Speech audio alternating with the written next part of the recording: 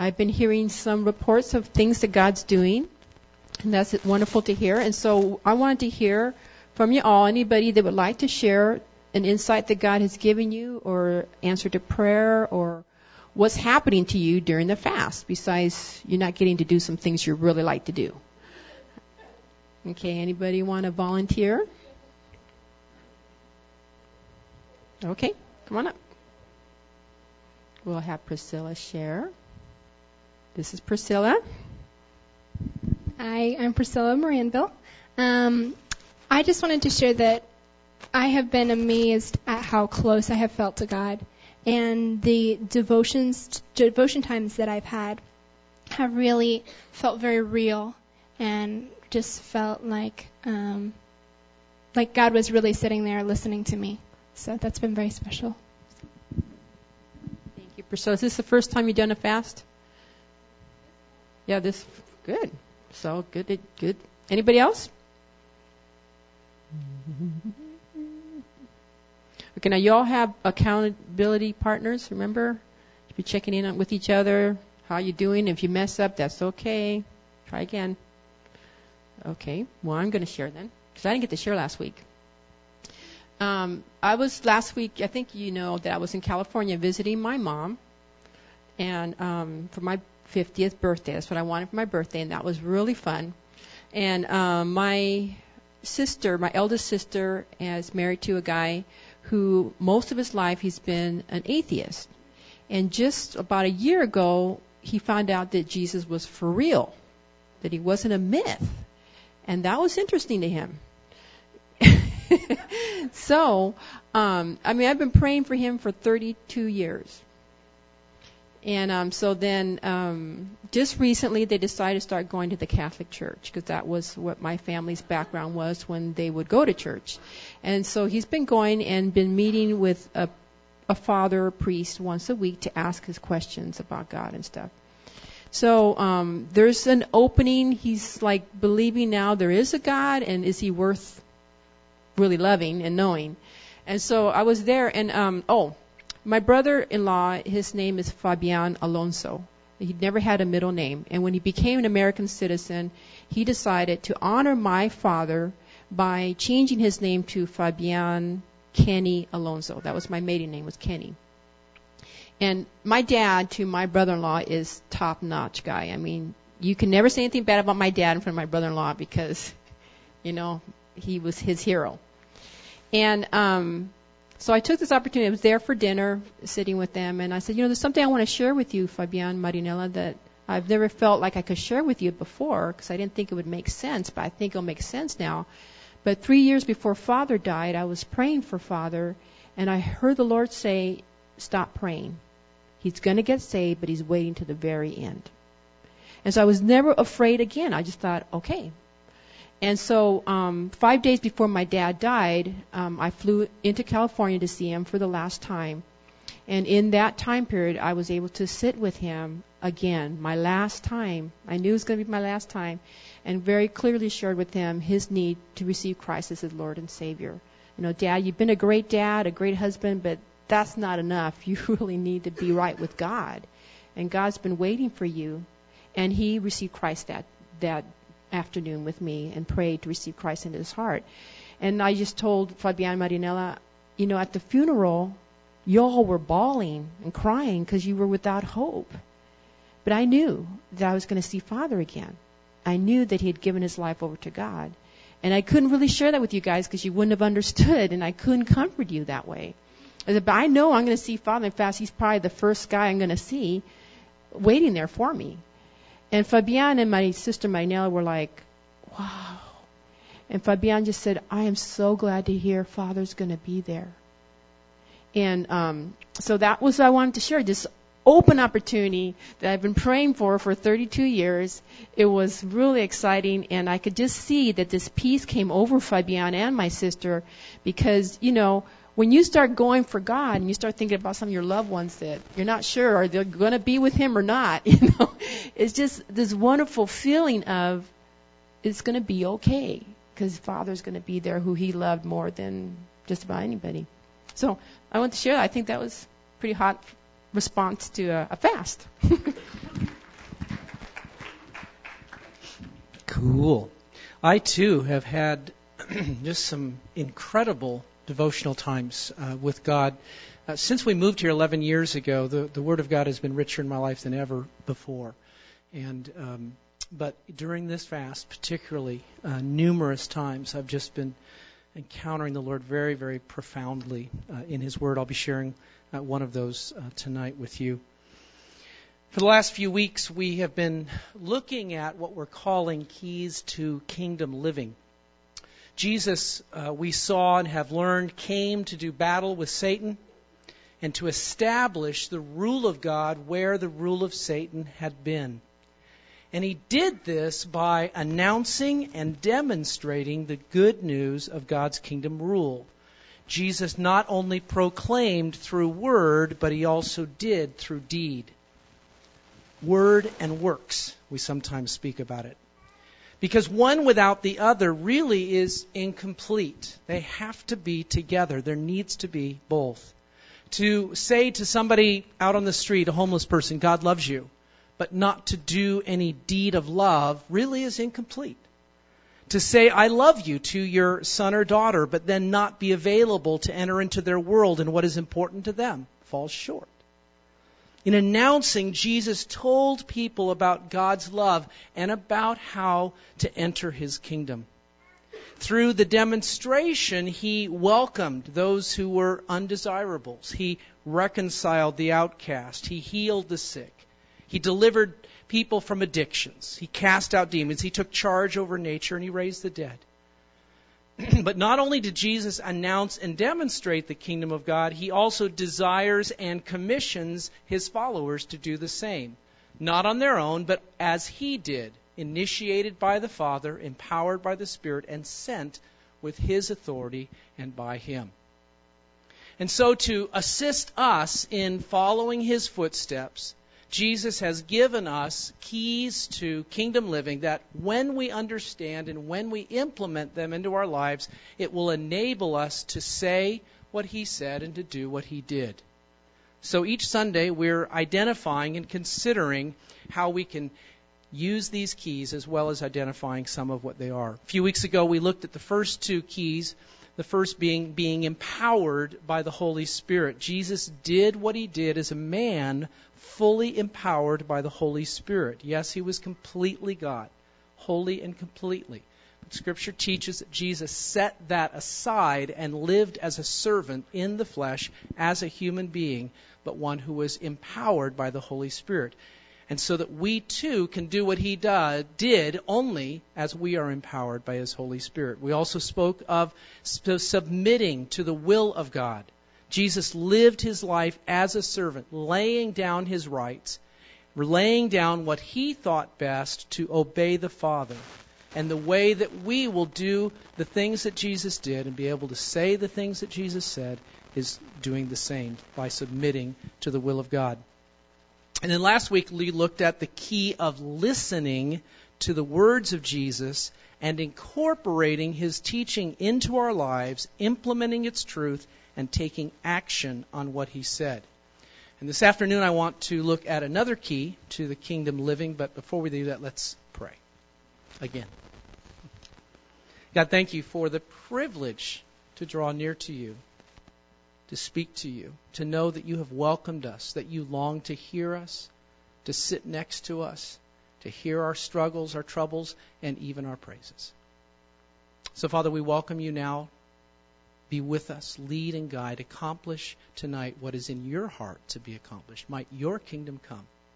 Might Your will be done here in this time and in this hour. Give us ears to hear. Give us eyes to understand and to see and to learn from You. Father, pray for our guests that are here, that as they have come seeking and searching, that they might find their quest, to know You, to find a people, to be welcomed, to be healed and delivered and set free. Thank You, Father, for being with us. In Jesus' name, amen. If you've been involved in the Vineyard for very many years or attended conferences or various things, the key that we're going to be looking at today will be very familiar But like last week, I want us to not only identify the key, I want us also to talk about what it would look like to use the key. It's one thing to have a set of keys, it's another to use them. I have a pretty good friend. His name is Charles Fletcher. He comes to church quite often here, and I was imagining, if Charles came up to me before the service and he said, Randy, I know that you and Clara are hoping someday to, replace her car with a 4-door pickup truck, so I've decided to give you my truck. And he hands me the keys. Wow, that would be pretty cool. What would you think, though, if after the service, instead of going out to our new truck, oohing and awing, opening and closing the doors, trying out the leather seats, turning on the heaters that were in the seats, and cranking up the Bose system, what if we got into Clara's old Buick and we drove all the way home and we just couldn't stop talking about having the keys to Charles' truck? Wow, Clara, can you believe it? Charles gave us the keys to his truck. It's so awesome. Clara goes, yeah, that's so cool, Randy. Let me see the keys. Wow, these are nice keys. It's even got a remote. Wow, this is really cool. But then from the back seat, Priscilla and Mercy yell out, Dad, Mom, Charles didn't give us the keys to admire the keys. He meant for us to have and drive the truck. I think sometimes we've been shown keys to kingdom living and we go home and hang them up on our spiritual key rings. Wow, nice set of keys. Good stuff. But Jesus gave us these keys so that we would get in and drive life like He did. So I hope that all of us, myself included, can take a few steps today, tomorrow, and each day hereafter to begin using these keys that He has given to us. If you've got a Bible, you can turn to John chapter 5. John chapter 5, we're going to look at verses 1 through 20. A long passage, and so again, I don't have it on the screen, just the reference. John chapter 5. Afterward, Jesus returned to Jerusalem for one of the Jewish holidays. Inside the city, near the sheep gate, was a pool of Bethesda with 5 covered porches. Crowds of sick people, blind, lame, paralyzed, all lay on the porches. One of the men laying there had been sick for 38 years. When Jesus saw him and knew how long he had been ill, he asked him, "Would you like to get well?" "Nah, no thanks." No. He said, "I can't, sir, for I have no one to help me into the pool when the water is stirred up. While I'm trying to get there, someone else always gets in ahead of me." Jesus told him, "Stand up, pick up your sleeping mat, and walk." Instantly the man was healed. He rolled up the mat, and he began walking. But this miracle happened on the Sabbath day. So the Jewish leaders objected. They said to the man who was healed, "You can't work on the Sabbath. It's illegal to carry your sleeping mat." "You're right." He replied, "Well, the man who healed me told me to do it. He said, pick up your sleeping mat and walk." They asked, "Who said such a thing as that?" And the man didn't know, for Jesus had disappeared into the crowd. But afterward, Jesus found him in the temple, and he told him, "Now you are well, so go, stop sinning, or something even worse will happen to you." Then the man went to find the Jewish leaders and told on Jesus.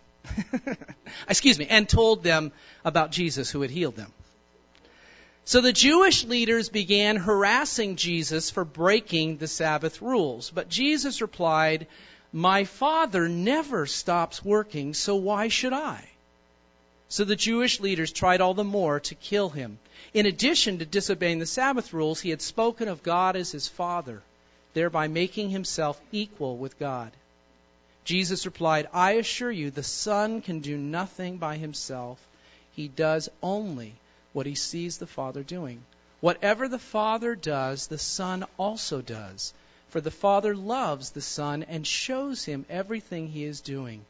And the Son will do far greater things than healing this man, and you will be astonished at what he does." So here we see Jesus again. He's out and about doing good, caring for the needs of people, and getting in trouble for it. Don't you hate when that happens?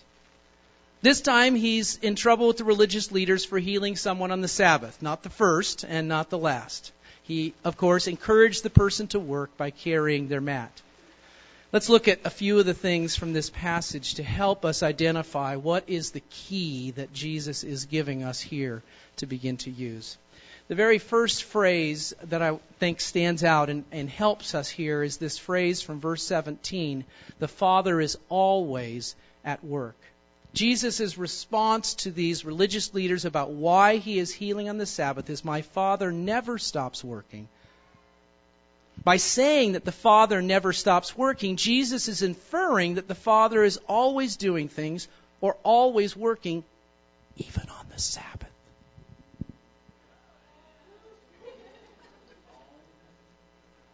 So, no matter what day it is, no matter where you are or who you're with, the Father is always sleeping.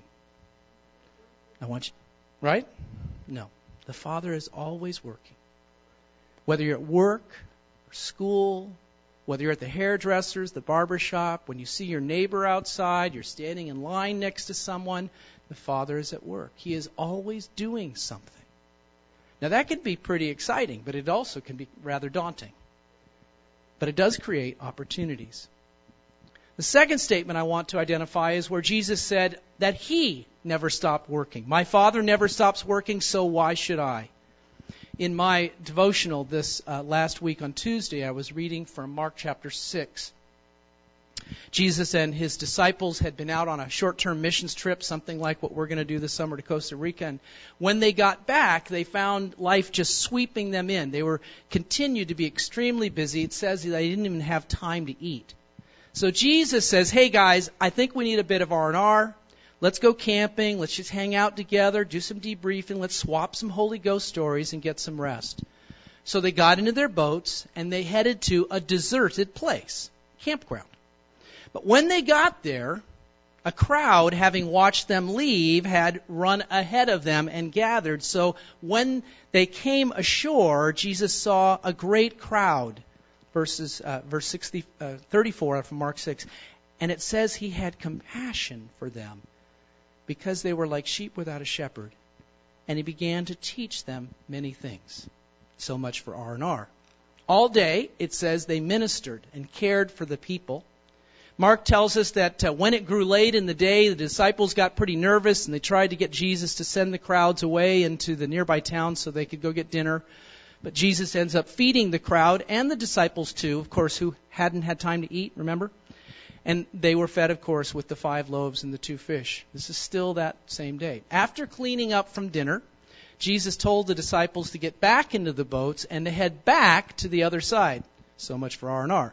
While He stayed and dismissed the crowds, which probably took a minute or two, I'm sure. And how long would it take for Jesus to dismiss the crowds? Wait a minute, can't you please touch my daughter? Wait, what about my uncle here? And could have taken a couple of hours. But finally, they were all going and had left. The crowd is dispersed, and Jesus climbs the mountain for time with the Father. Sometime during that night, Jesus was somehow aware that the disciples were still out at sea, that they were fighting a storm, a headwind out there, and they were not doing very well getting to the other side. And then the text says, so early the next morning, after He had finished praying, He walked out on the water to help them out.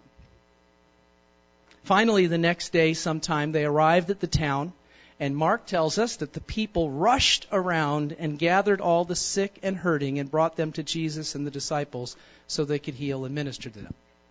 So they left to get some R&R after their ministry trip because they hadn't had time to eat because of the crowds. They arrived in a deserted place only to find a crowd waiting. They ministered all day. They did get to have some fish and chips.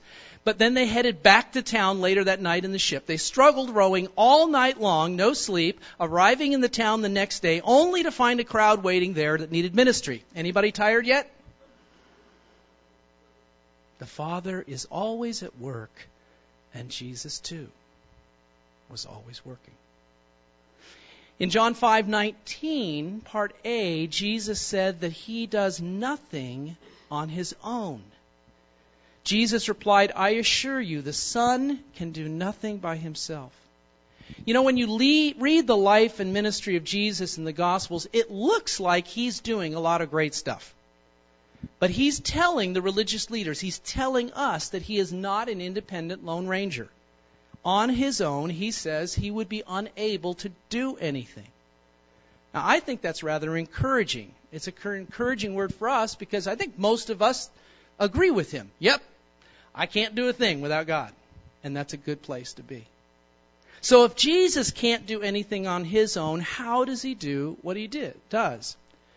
Number 4, John 5:19. Jesus did and only did what he saw the Father doing. The Son only does what he sees the Father doing. Whatever the Father does, the Son also does. Jesus was in partnership with the Father. They were a team, Father and Son. Jesus only did what he saw the Father doing, and whatever the Father was doing, that's what he did. Now, a number of you know that I am a first-time grandfather, and my granddaughter is out there in the crowd being nice and quiet right now. She's a year and a half old, and she is at a season of her life where she is imitating everything and everybody. You know, you clap, and she claps. She's imitating my daughters who play the piano. And then I don't know where this one came from, but there's this funny laugh kind of thing that I guess others do, and you kind of put your head back and you go, ha, ha, ha, ha, like that. And she does it. She puts her head back, and this little kind of thing comes out. It's hilarious. See, it's built into us to learn from others. This right here is the main reason for Jesus' high success rate. He imitated what he saw the Father doing. Let's watch this video clip and see the example that's set there. Hopefully.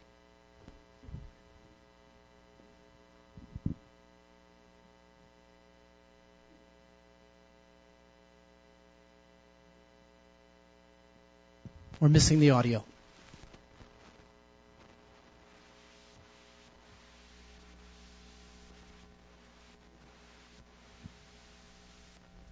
Mother and I first came here, she cooked, I drove, and we had no expenses. After a couple of years, we had $15,000. I was driving Mr. Larrabee Sr. at the time. He never closed the window between us. He transacted a lot of business on the daily commute, and I paid attention. When he bought, I bought. When he sold, I sold.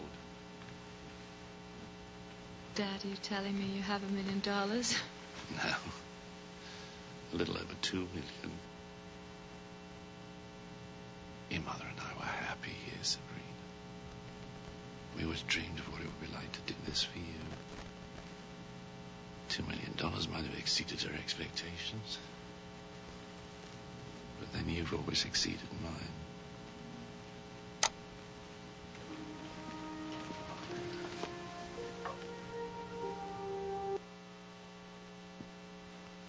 So here we have a chauffeur. He drove every day to work with an exceptionally successful businessman who was transacting, buying and selling stocks. And so the chauffeur paid attention, bought and sold when they bought and sold, and he became very, very rich. Didn't even need to know anything about bad companies or good companies or stocks. He just needed to do what he heard this man did. And that's kind of like how Jesus worked. Jesus watched and learned from his dad. So who was Jesus' daddy? Who was Jesus' daddy? God the Father. And who's your daddy? God the Father. So if Jesus was able to learn what to do, and the success of his ministry came from doing what the Father, what Daddy was doing, how are we going to be successful? We learn to watch and learn from Daddy. So one more key element in this passage, I think, that can help us to identify this key to kingdom living, and that is that the Father showed Jesus what he was doing. For the Father loves the Son and shows him everything he is doing. It's not just simply left for Jesus to watch and figure it out. Back to our story from the stock market, most of us can't get the kind of inside scoop that this chauffeur did. But if one of us had a mom or a dad or another close relative who loved us and wanted us to succeed, they probably might be willing to teach us what they knew about these kinds of investments. And Jesus loved the Father, but the Father loved the Son. So Jesus spent time with his Father in prayer and in watching. And as a result of that and the Father's love and commitment to show Jesus what he was doing, Jesus was able to see and learn to see what the Father was doing. So here's the key to kingdom living for this week, so that we can follow in the footsteps of Jesus and be successful in ministry and relationships like he was. Firstly, we need to learn to partner with the Father by spending time with the Father, watching for what the Father is doing, and then doing what the Father is doing. I want to look at 3 examples from the life of Jesus where we can see this transaction, these kinds of things going on. And I want you, as we look at these, to identify that we can learn to do what Jesus did. We can learn to see as he did. We can learn to become observant and watch. But it's going to take some attention on our part. Let's look at these examples. The first one is a gentleman by the name of Zacchaeus. Again, a very familiar person, very short and brief passage in Luke chapter 19, verses 1 through 10. Many of us know the story of this little Zacchaeus. He wasn't little because he was a child, but because he was vertically challenged. He was short. He was a Jewish tax collector who worked for the Roman government, and they were known to be extortionists, and they were hated by the Jews. I've always suspected that he was probably short when he was a child and picked on at school. That would be my sense. And so he took on this job thinking he could get back at all those kids that were not nice to him. Anyway, I don't know. It doesn't say. Luke 19, 1 through 5 says this in the Message translation. As Jesus entered and walked through Jericho, a man named Zacchaeus, the head tax collector who was very rich, wanted desperately to see Jesus. But the crowd was in his way, as he was a very short man and could not see over the crowd. So he ran on ahead and climbed up in a sycamore tree so he could see Jesus when he came by. When Jesus got to the tree, he looked up and said, Zacchaeus, hurry down. Today is my day to be a guest in your home. Now, in thinking about this, it's possible Jesus spent a lot of time in prayer. It's possible that while he was praying that morning or perhaps the night before, that he was perhaps alerted to this idea that there might be someone who would stand out in the crowd, someone that would sort of be clearly someone who was above the crowd, that Jesus could know that the Father was doing something, or very possibly just simply as Jesus walked by and noticed Zacchaeus, he was just prompted by the Holy Spirit who lived in him as he does in us. Spend time with this guy. I'm doing something here. Now, I don't know if you've ever noticed in the passages where Jesus sent out the 12 disciples or the 72, but Jesus always told them to go to welcoming people. Welcoming people are interested people. They're people who are curious and seeking. And Zacchaeus and most tax collectors were known for their parties, so I suspect he was probably rarely welcoming. He was also curious, and curiosity enough to make a spectacle of himself. He wasn't concerned about what these other people think, and so I speculate that he was seeking, that something was stirred up in him and that Jesus was able to see that. And I believe that if we will apply this key to kingdom living, a partnership with the Father, by spending time with him, watching him, that we're going to be able to see those who are welcoming, those who are curious, those who are seeking. It happens at our work. It can happen in a grocery line. It can be waiting to buy a ticket for a game. People are there. Some people there's something the Father's doing. We can become alerted. Something standing out. While we're praying, the Father can alert us. We can ask the Father, Father, is there anything you're doing today? Is there anyone I'm going to meet today? What are you doing? Show me what you're doing. I want to be doing and about your business. Another case, an example of Jesus being alerted, was a story of a woman at the well, a Samaritan woman, from John chapter 4, verses 1 through 42. I'm not going to read it all. Again, a familiar passage to us. Jesus and his disciples had been traveling, and they stopped outside of a town so the disciples could go into town and pick up some burgers and fries. Jesus was tired enough that he waited outside by the community well where at some point in time a woman came over. Jesus, sitting there, asks her for some water.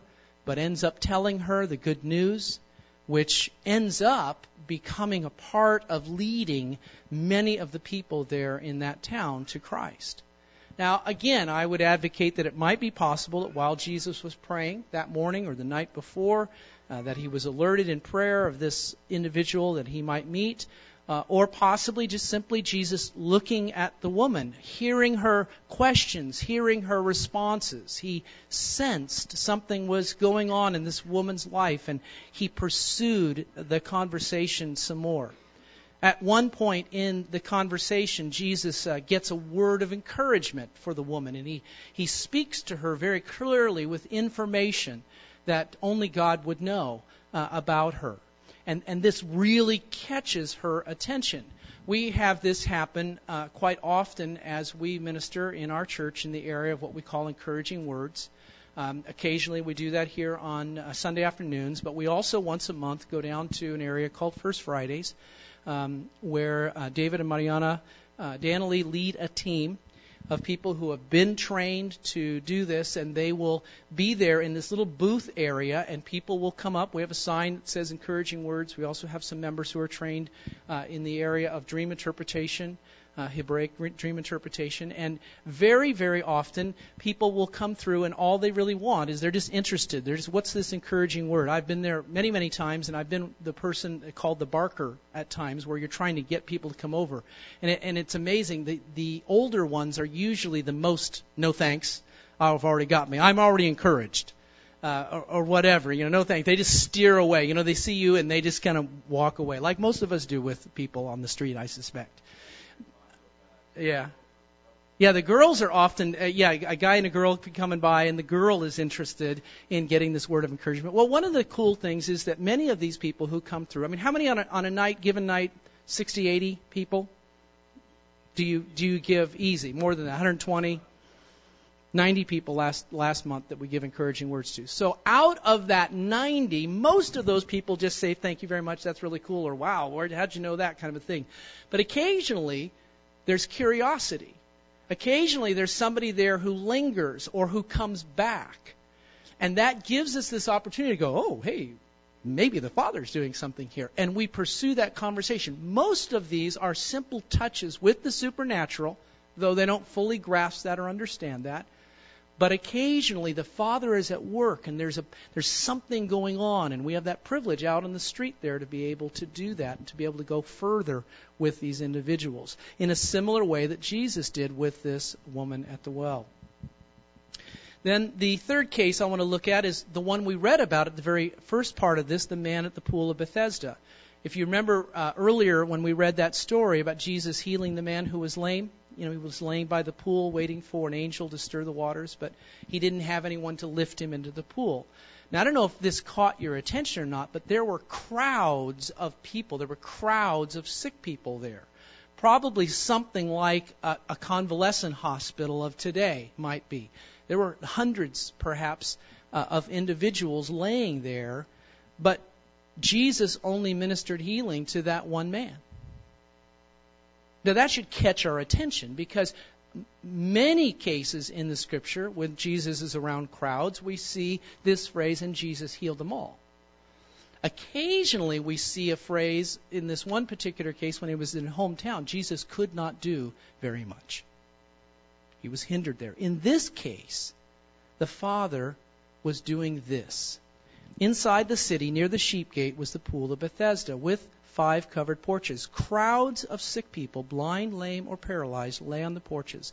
One of the men lying there had been sick for 38 years. When Jesus saw him and knew how long he had been ill, he asked him, would you like to get well? Jesus was alerted somehow that this is something the Father's doing. Jesus is walking through this area, and this man catches attention. Again, maybe in prayer, the Father, the Holy Spirit has spoken and given him leading. But my guess is just as he was just walking through, it became clear to him that there was something going on here. And he asks the man this real simple question, would you like to be well? I don't know, again, if you've noticed this in many of the healing instances with Jesus, with the blind and lepers and others, Jesus asked them the question, what would you want? What do you want from me? even after they've been yelling and shouting at him sometimes. Son of David, have mercy on mercy. Jesus asks Bartimaeus, what would you like me to do? Because Jesus needs to hear from his lips what he wants. I want to see. And that's a similar situation here. Now, that isn't the response of this man. This man says, I've got a problem with getting well. I don't have anybody to, scoot me into the water when the angel comes and stirs the waters. Jesus just steps right over that. There does not seem to be faith in this man. Do you catch that? We've been taught that faith has to be present for healing. And it does need to, but it doesn't always have to come from the person being prayed for. Jesus was alerted in this case to the need of this man. He was alerted to the fact somehow that the Father wanted to minister healing to him.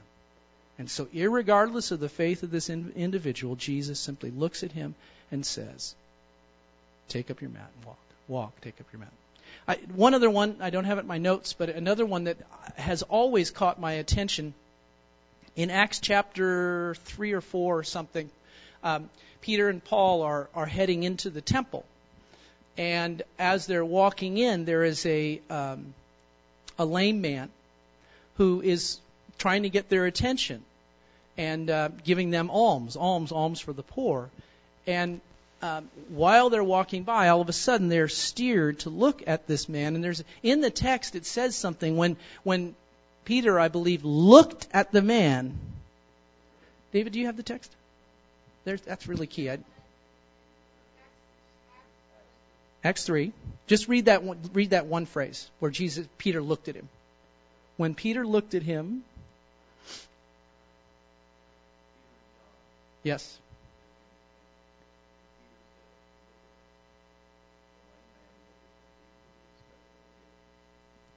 Okay. When Peter and James looked at him intently, that right there is seeing what the Father's doing.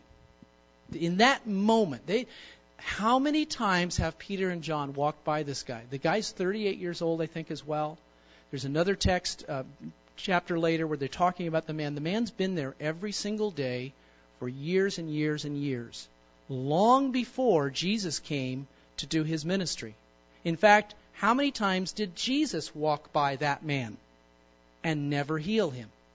It wasn't what the Father was doing. But on that day and in that moment, Peter and John are walking by. They look intently. They stare at the guy, and they know that the Father's doing something. Peter, silver and gold have I none. Stand in the name of Jesus and walk.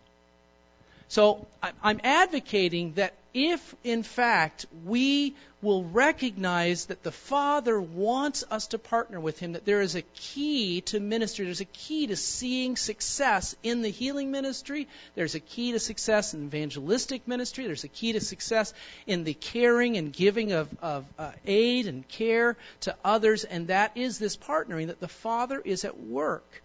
And we need to be those who are about His business. But first, before we can know and identify, we have to spend time with Him like Jesus did.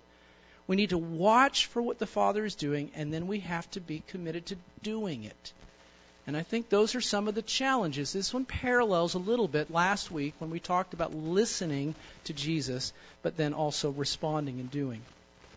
So if we believe that the Father is always at work and that He loves us, and that just as He loved Jesus, that He then is doing something here this afternoon. We can imagine that. If the Father is always at work, then He is here this afternoon, and He wants to show us what He is doing. So we're going to take a few minutes and do what we call in the Vineyard Clinic. What time is it? Good. We've got a few minutes. And I'm going to do a little different. Most of the time, around here, what we do is we invite the Holy Spirit to come to speak to us and share with us what the Father is doing. And many times our leaders, some of those with more training, and will be those who will share something. But I sense that something that the Father is doing this afternoon, as I prayed about this time and what He wanted to do, is that He wants to initiate some of you who have never got a sense of leading or heard a word or have an idea of something the Father might be doing in this kind of a setting, that He wants to train you and encourage us through you this afternoon. So I am going to pray. I am going to welcome the Holy Spirit to come. And you can expect that while you're sitting there, you're going to hear some words. Might be kind of a word like something about God. You might be reminded of a scripture passage.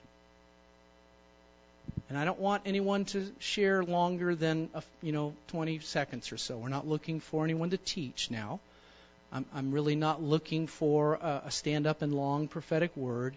I believe that the Father is going to give us brief little glimpses and pictures of things that He wants to say or do this afternoon. And I believe He wants to equip and begin to nurture some of you who have never had this kind of an experience before. So we're going to pray and invite Him and welcome Him to do that. Father, thank you that you want all of us to follow in Jesus' footsteps. That this is not about great spiritual leaders. This is not about super pastors or super evangelists or super healers. This is about your saints, your kids, your church. In the workplace, at the market, in the library, standing in line for the Spurs game, wherever we are, you are at work. And Father, I long for us to learn this principle. I long for us to lay hold of these keys and begin to unlock the doors that are open and ready for unlocking all over this city.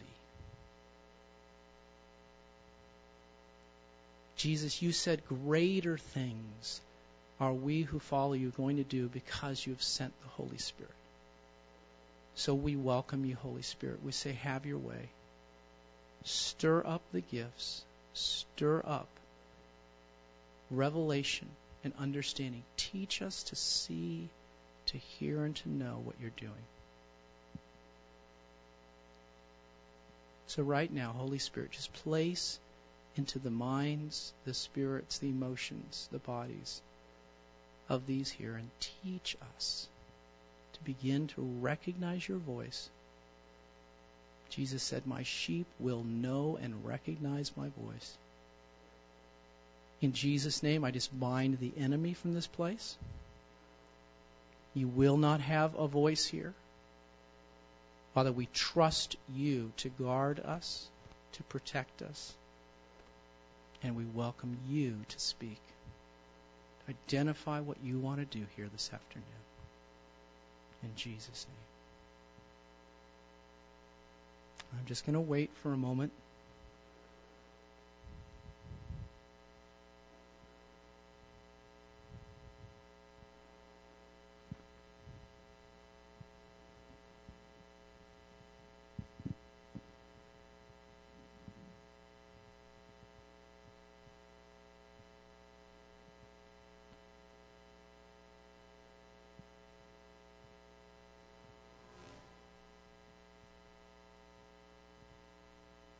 Now, most of us, when we get a word or an impression, it will come in the sense of words in our mind.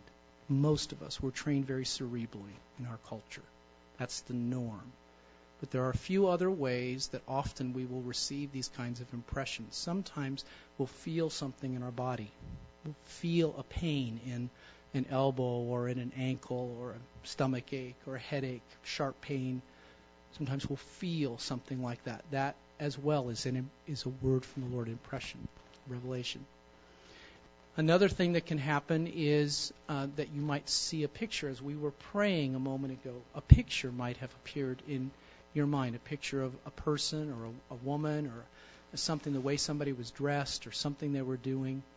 And you can share these pieces, these impressions, and very normally the Holy Spirit will link them together like a small puzzle, and to help us to know who He is identifying and wants to extend care to, something He wants to do.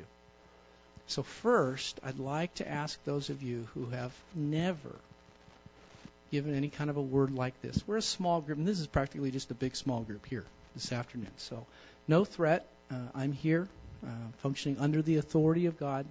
And so I'd like to ask if any of you who have never had this kind of a thing, an impression or something, but you felt like you got something today, if you'd raise your hand. Come on.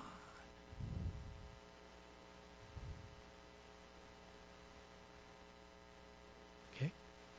Are you willing to share with us what the sense was that you got, just from where you're sitting?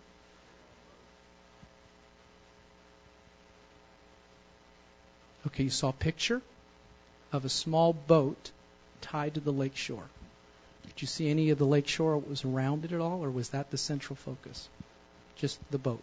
Okay? Now, I'm not going to worry at the moment for trying to tie individually these things. What I've seen the Father do many times is bring a puzzle together for us to help us understand what He's doing. Somebody else. Again, I'd like to stay first with those of you, because you're the most shy and the most reserved if you've never experienced this before.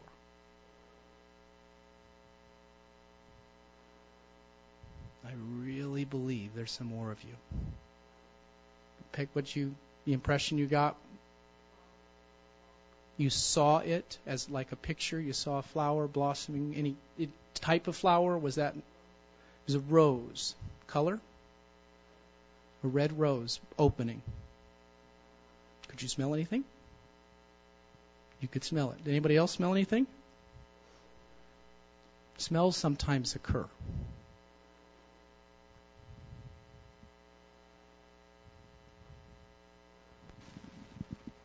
Anybody else? I know that who's next to share is really more. I know this is awkward, and some of you are guests with us, and you may feel like you're hindered because you're not known, but I trust the Holy Spirit here today. Again, we're a small enough group. If you're a guest this morning, I would welcome you as well to share if you're getting something that you would be willing to.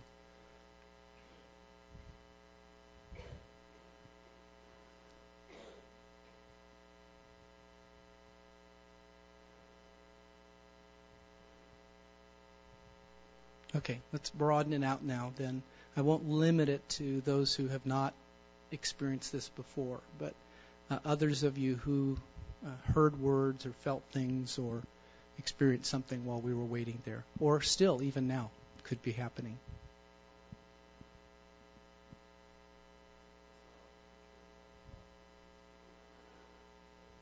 Okay, picture of a cross-country skier in a race. Priscilla? Oh, Mercy. I saw your hand, but not hers. Well, I saw it was when you were speaking, I saw a tunnel, and it was kind of blocking, it was going further. I didn't seem like it was going to end for a while, and then it did really work. Okay. A tunnel. Anybody writing these down? If somebody could, that would be helpful. I've gone beyond my ability to retain them now. We went past 4. Let's restate them just for a minute, Clara, while you get them real quick. We've got the boat tied to the shore. We have a rose, a red rose that is blossoming. The skier, cross-country skier. And then a dark tunnel. It wasn't dark. It was a tunnel with a door, and the door opened.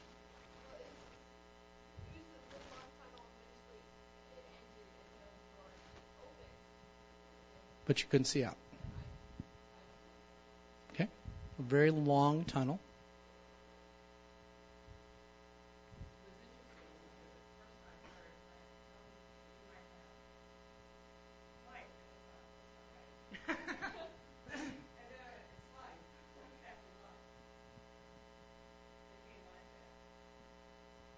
Okay? Write down the first one first. Because that was probably it. And the second part was your mind trying to correct the Holy Spirit. That's not what the Scripture says. Come on, Holy Spirit. You know it better than that. Okay, we need somebody from this side again. Thank you.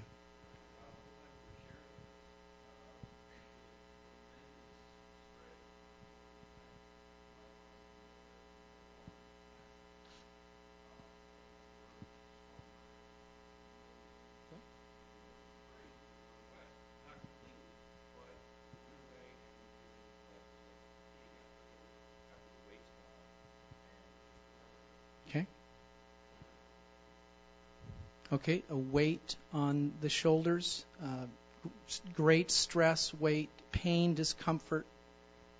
Okay, some of these words, and I'll help us. I am getting leading from the Holy Spirit, but I'm probably going to ask some of the rest of you to even help. Some of these require interpretation. They're a prophetic expression. They are going to point to individuals with needs whom we can pray for. That's what we're looking. That's what I'm understanding the Father's doing this afternoon. And so somebody's going to do that.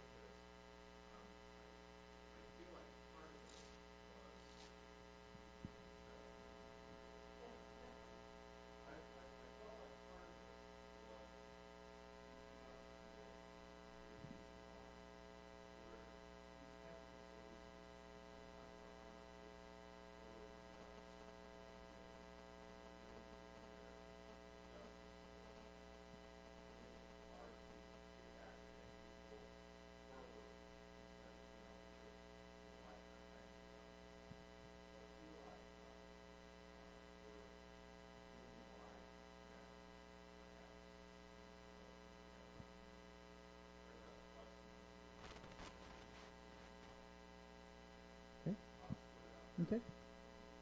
I have something I can do with that one as well. Good, we're cool. I'll take some of that, but it's not only for me. Another one from over here. This side again. David?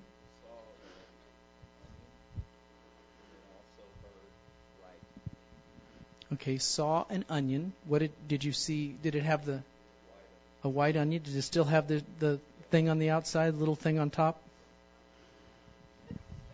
Well, I'm trying to figure out if it's if it's already been cut and cleaned, or if it's the raw. It makes a difference. It does. Okay, and then you also right knee. Okay, let's go back here, Dave.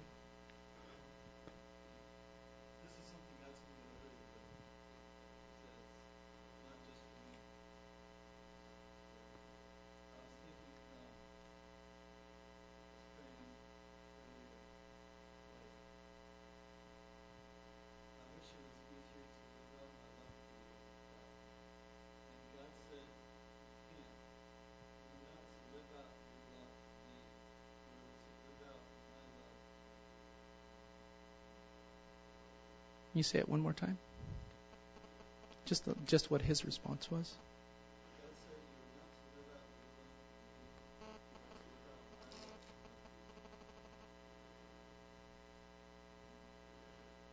It's good.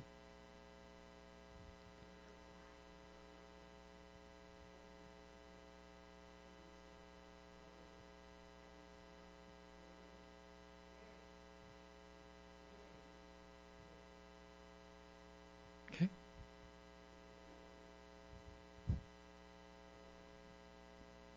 Couple more.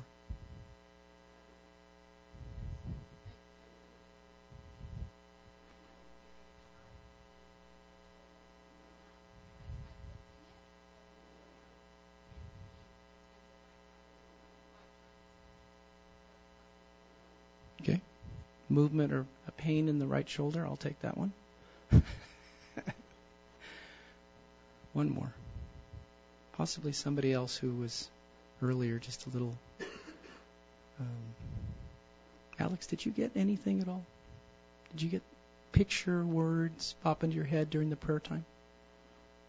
No? Okay. Ashley, did you?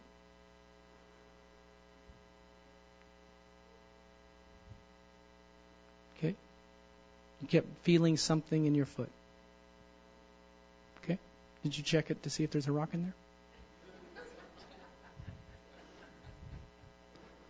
Okay. Can you?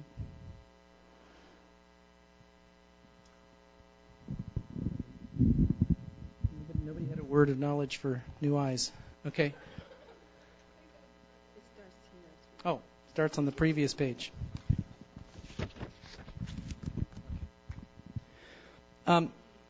Let's start with the boat tied to the shore. That is a prophetic picture. It's a prophetic picture of something that's happening or has happened in somebody's life. Anybody have any senses of what that picture might mean?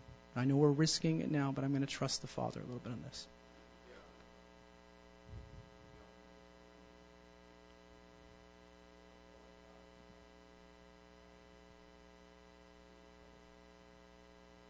Wow.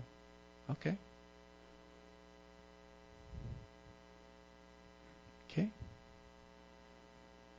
So he's making it personal for the individual, but the concept there is that someone has been loose or drifting. That's the meaning he's giving to this, and that someone has now found connection, and they're not aimless and drifting anymore.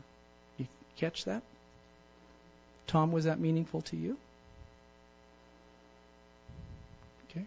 All right, let's try the next one. The red rose blooming.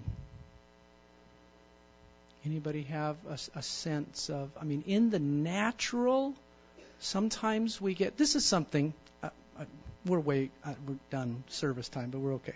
It's hard to do this kind of stuff with time, but one of the ways that very clearly this has worked in my own life is that I'll get sort of a natural understanding of something, just natural. Okay, rose, blooming, somebody's life, opening.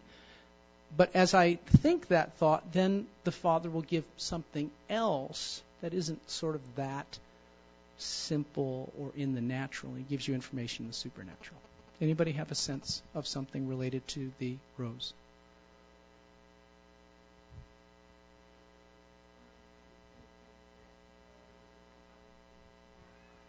Okay.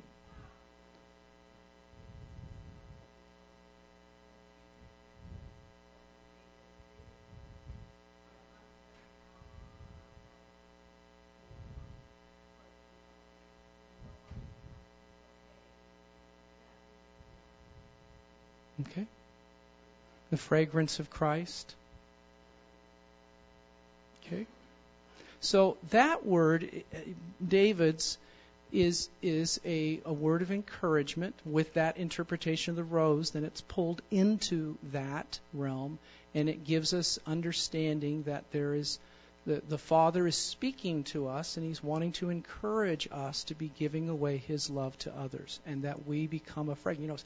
I've said it this way a lot. Too often as Christians we're the bad news, and what we're supposed to be is the good news.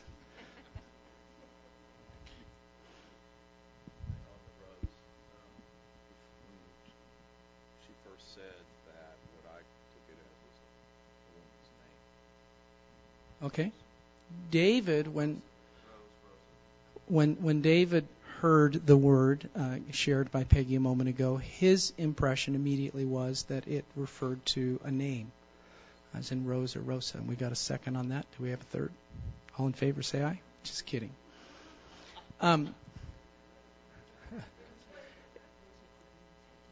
Okay. There are actually... how many people have the name Rose, Rosie, Rosa here in this room? 1, 2, 3, 4. So, that word is, you wouldn't think that, right? Rose, Rose. But that kind of a word is a pointer word to say, hey, let's pray for the individuals with that name today. Let's particularly, then we can take this interpretation that was given to welcome them to become the fragrance of Christ, and we can add to it. What were you going to say? Something else, sir?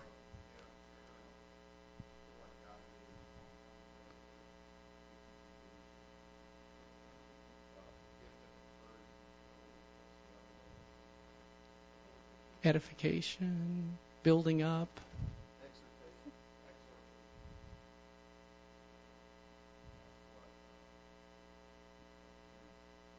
Yes, it was.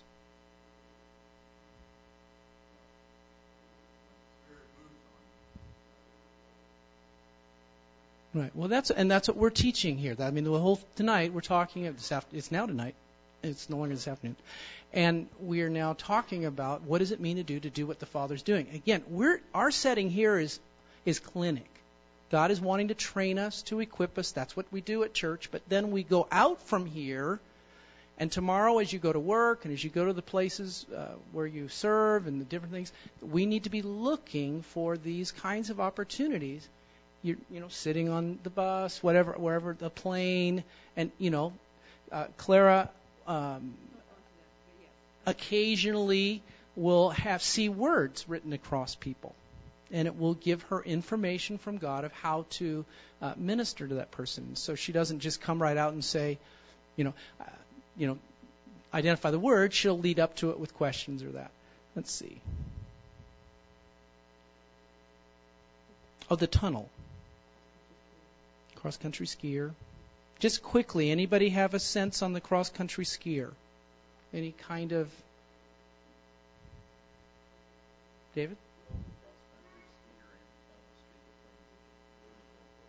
Okay, cross-country skier and the tunnel both speak of transition or movement. Perseverance is with that. Okay, that's a word of encouragement. Do you want to turn it into that? Yeah, I just think that's a word of encouragement for people who have been waiting for a long time relative to work. So if you've been needing to get work and you've been on this tunnel and it's taken a lot of endurance to keep going, I think the Lord wants us to, again, encourage you and pray for you for that breakthrough so that door will open. Yeah? How many is that for? Okay. A little bit higher. Can I see you? Okay, there's like 4 or 5 of you. 6. Okay. Okay, I'm just going to jump now a little bit. The shoulders, the weightiness on the shoulders and the strain that was extreme, I believe it has at least 2 kind of meanings. I'm just going to jump with it because of the lateness of our time at this point. One would be that there is somebody here actually who's experiencing some physical challenges in their neck and shoulder area. And that we would like to welcome the opportunity to pray for you for that physical condition. But it also, I believe, represents many of you who feel like you have been under a weight as you have progressed in your walk with Christ, as you're working in your relationships around you, that it's just been really, really hard work, and it's been painful for you. But the pack's coming off, and God wants to bring relief. And again, his yoke is easy, so he says. And there's endurance with that. It was after a long march. Does this make sense? I mean, are we making it up? Well, no. We asked God to speak to us. And honest, right? I mean, it's hard. I mean, if those of you perhaps who've never been in an environment where they welcome or accept or consider this, but this is what Jesus did. Jesus walked around. The woman at the well there. I mean, he looked at her and he goes, go tell your husband. And she goes, I don't have a husband, i.e., I'm not married. He goes, you're right. You've had 6 others. Catches her with her dress down, so to speak. And her veil down. Her veil down. Sorry.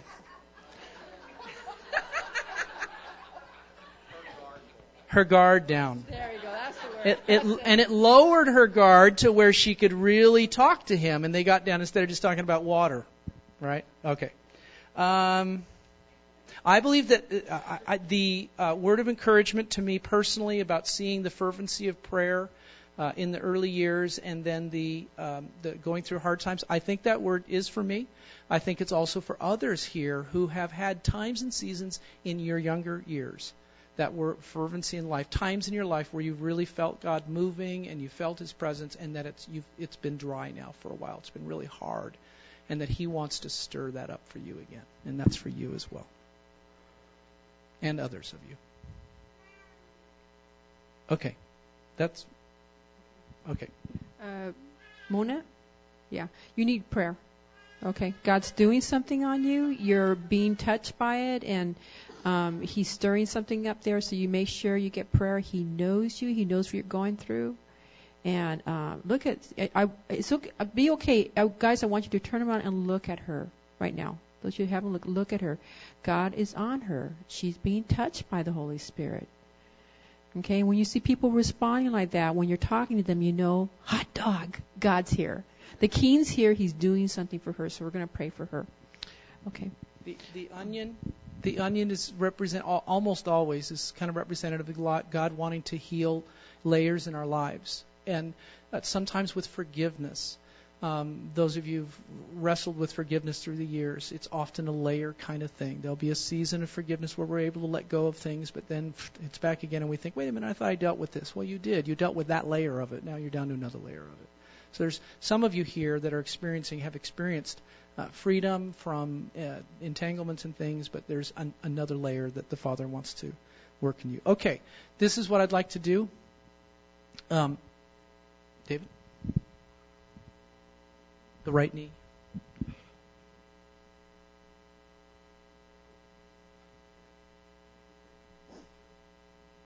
Okay. David is wanting me just to make a statement about that some of you didn't get a sense of something or a word that was necessarily about you or a condition that you're experiencing, and that not to be discouraged by that. This is a process of learning. Beginning to hear the Father's voice, seeing what He's doing. I mean, Jesus was right on every time, but most of us are stumbling through. And so it's going to take some time and initiative. You need to get into a group of people where you can learn this and practice and work with it, where you have that positive environment to be able to do that. There were lots of you, all the Rosas, and then we had the work people. That was a group of people.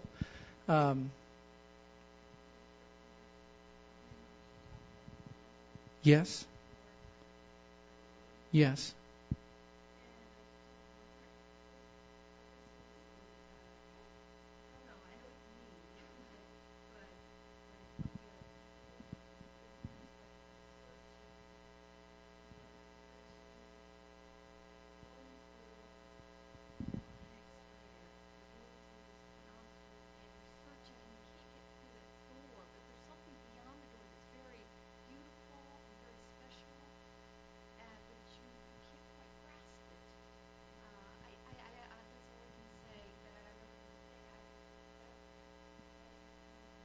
Okay.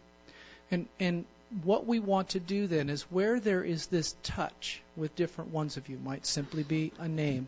That issue, David's word of encouragement about needing to be more of loving of others. A number of these. This is now a good time to say, oh, this is what the Father's doing. He's doing something in me. He's doing something in this person over here. And we would like those of you who had a word for you, you sensed like that's related to you, you heard the story of the tunnel, you've got a right knee condition, you've got a neck condition, we had the right shoulder condition. We'd like those of you who any of these words or pictures that you felt like that might relate to me, I'd like you to come up. And we're going to pray for each of you individually. That's how we do that around here, and we're going to give some time to do that. So we'd love for you to just make your way up. I'm going to dismiss the service at this point and allow the rest of you to go. And thank you so much for being with us and putting up with us going overtime. I apologize for that, but I hope it was an enjoyable time. Bless you all. Have a great week doing what the Father's doing.